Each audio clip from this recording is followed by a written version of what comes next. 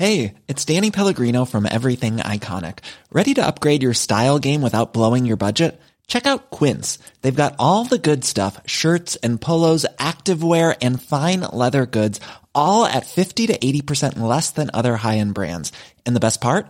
They're all about safe, ethical, and responsible manufacturing. Get that luxury vibe without the luxury price tag. Hit up quince.com/upgrade for free shipping and 365-day returns on your next order. That's quince.com/upgrade.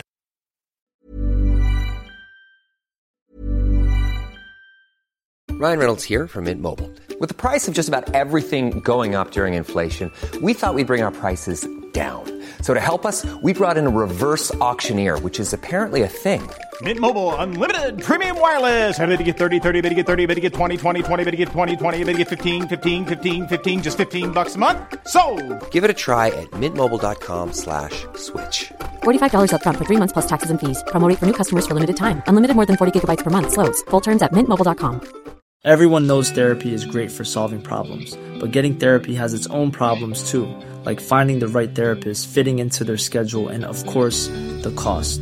Well, BetterHelp can solve those problems. It's totally online and built around your schedule. It's surprisingly affordable too. Connect with a credentialed therapist by phone, video, or online chat, all from the comfort of your home. Visit BetterHelp.com to learn more and save 10% on your first month. That's BetterHelp, H-E-L-P.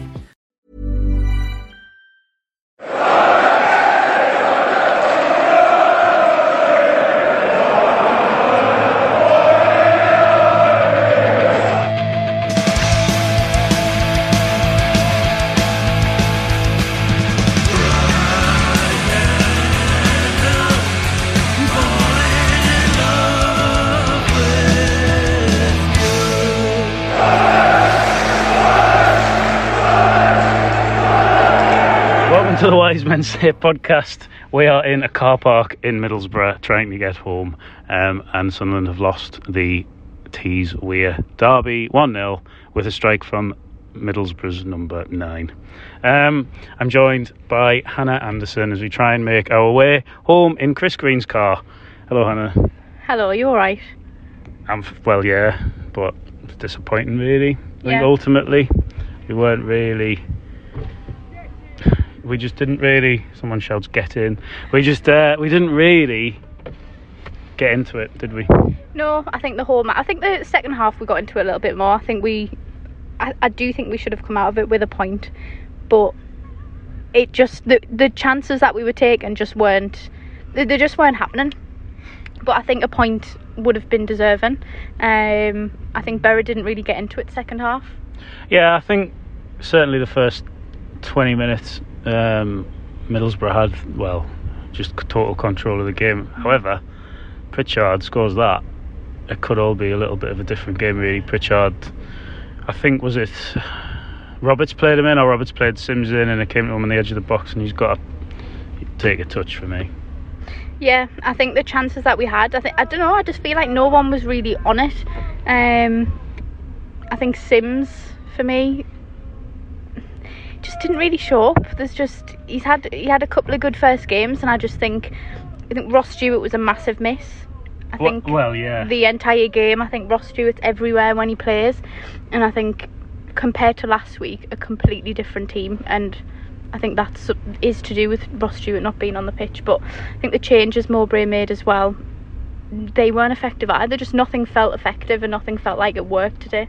I think the Stewart point, obviously a really important one. Like, you lose him unexpectedly in the warm-up, and we didn't really cope without him, and that's a worry going forward, because we don't really have an alternative to him. I don't know, you found some information about his potential injury. Some information to tell you. So I haven't seen it, so what is it? What's the information? So apparently Tony Mowbray said that he's going to need a scan on his thigh injury, Stewart. So obviously he's saying if there's a tear, it depends on what grade as to how long he's going to be out for. A massive miss if he is out for a period of time, however long that may be, and I think today proves it. But I think you then need to come up with a backup option for Stewart, which we just don't have. The window's closed. Well, exactly. So we've I not think brought anyone in to back up Stuart, and obviously Stuart's not in a contract either. So it's like we don't know how long he's going to be out for, but he's already been out too long.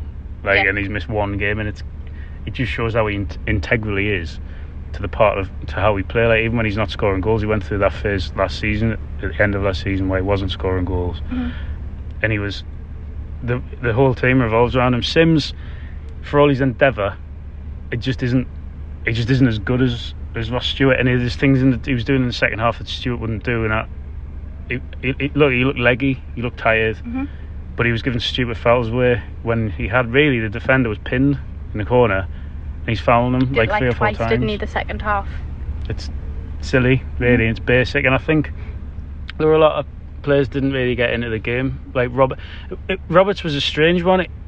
He was just starting to come into the game, and then he got pulled. Yeah, first half wouldn't really notice if he wasn't on the pitch. So ineffective. Second half, like you say, he did start coming into it, and then he was taken off. I think if he'd have stayed on the pitch a little bit longer, we might have seen something else from him. But yeah, just really ineffective. I think Corey Evans as well today, ineffective. Yeah, difficult. Wasn't really there. Didn't like. I felt a bit for him because I think Neil had a really poor game alongside him. He did. I think Evans was kind of trying to hold the midfield together on his own. And look, Middlesbrough, I think we've played a lot better sides than them this season. I think as well they've not faced, obviously, I wouldn't class it as a derby. No. But the pressure of it from the players, knowing that they're coming to another local team, isn't necessarily something that they've had to deal with before. And obviously Borough fans, they were loud. It does.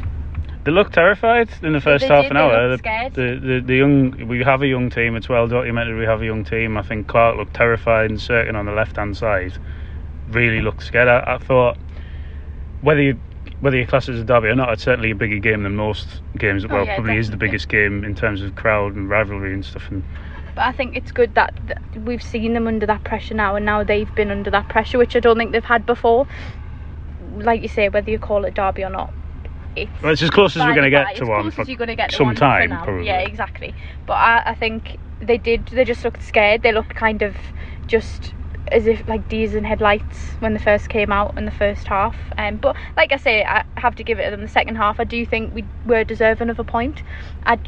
You could see a goal coming. It was one of them. It wasn't to be, and I think we made some poor choices when we did the chances we did get. Also, Middlesbrough did have opportunities, particularly in the first half, to put 3 or 4 away before half time, and then it becomes like an embarrassment, really. But they didn't, and it kept us in the game.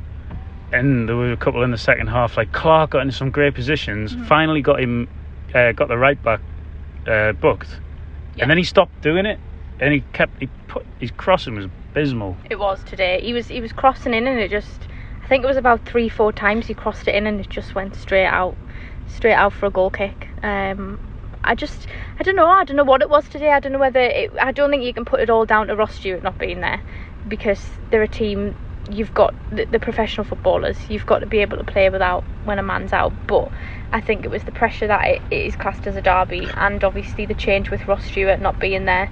That happening so late before the game kills your preparation. Yeah, massively, because they were prepared for the game. They'll have known what they were doing.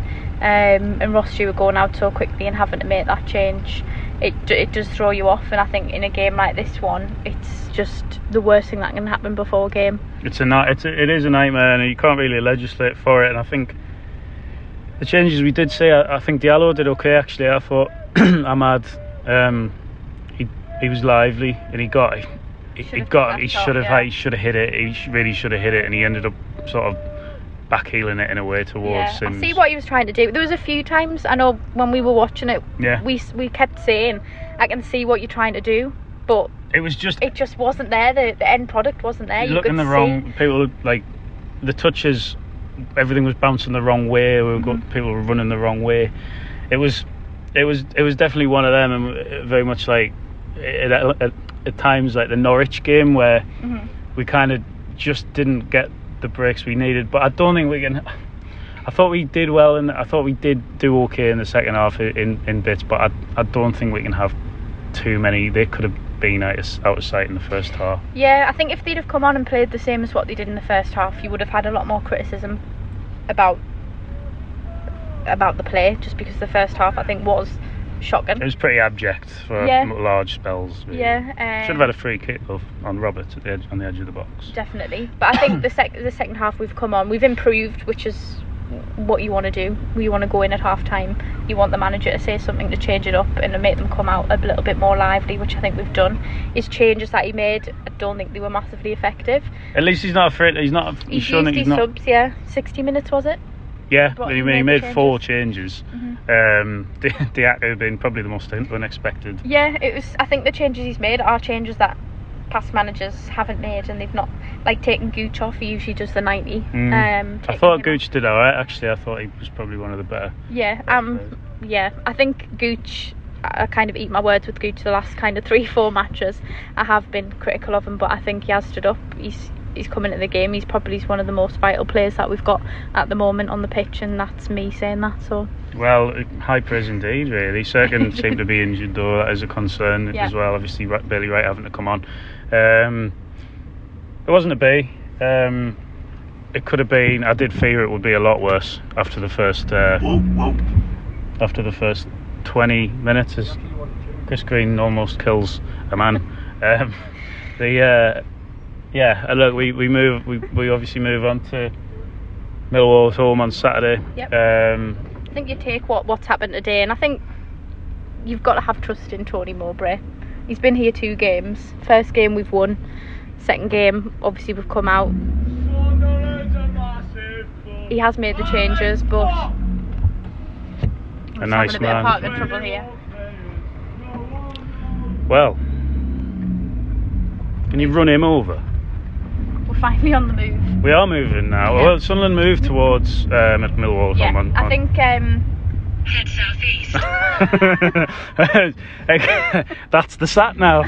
No, we're going southeast. I think going towards Millwall on Saturday. I think not a huge amount of positives to take from today, but there is stuff that Tony Mowbray can take and think, right, okay, I know this didn't work, I know this did work, and move on to Saturday.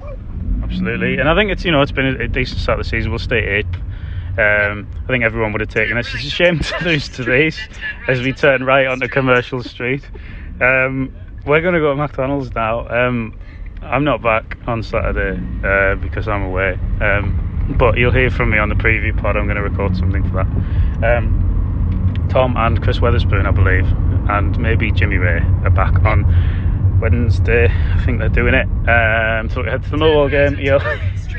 As we hear from the sat nav again. Thanks to the sat nav. Thanks to Chris for driving us home. Thanks, Chris. To McDonald's. And we're going to McDonald's, and we're not apparently. And we're going to the OK Diner on the Saturday. Tony Mowbray hasn't taken us as far as he can just yet. I think he can take us a lot further, though. We trust Tony Mowbray. Tony Mowbray we trust. And we'll end the pod with words there. In Tony Mowbray we trust. I can't even say it. Right. Thanks very much for listening.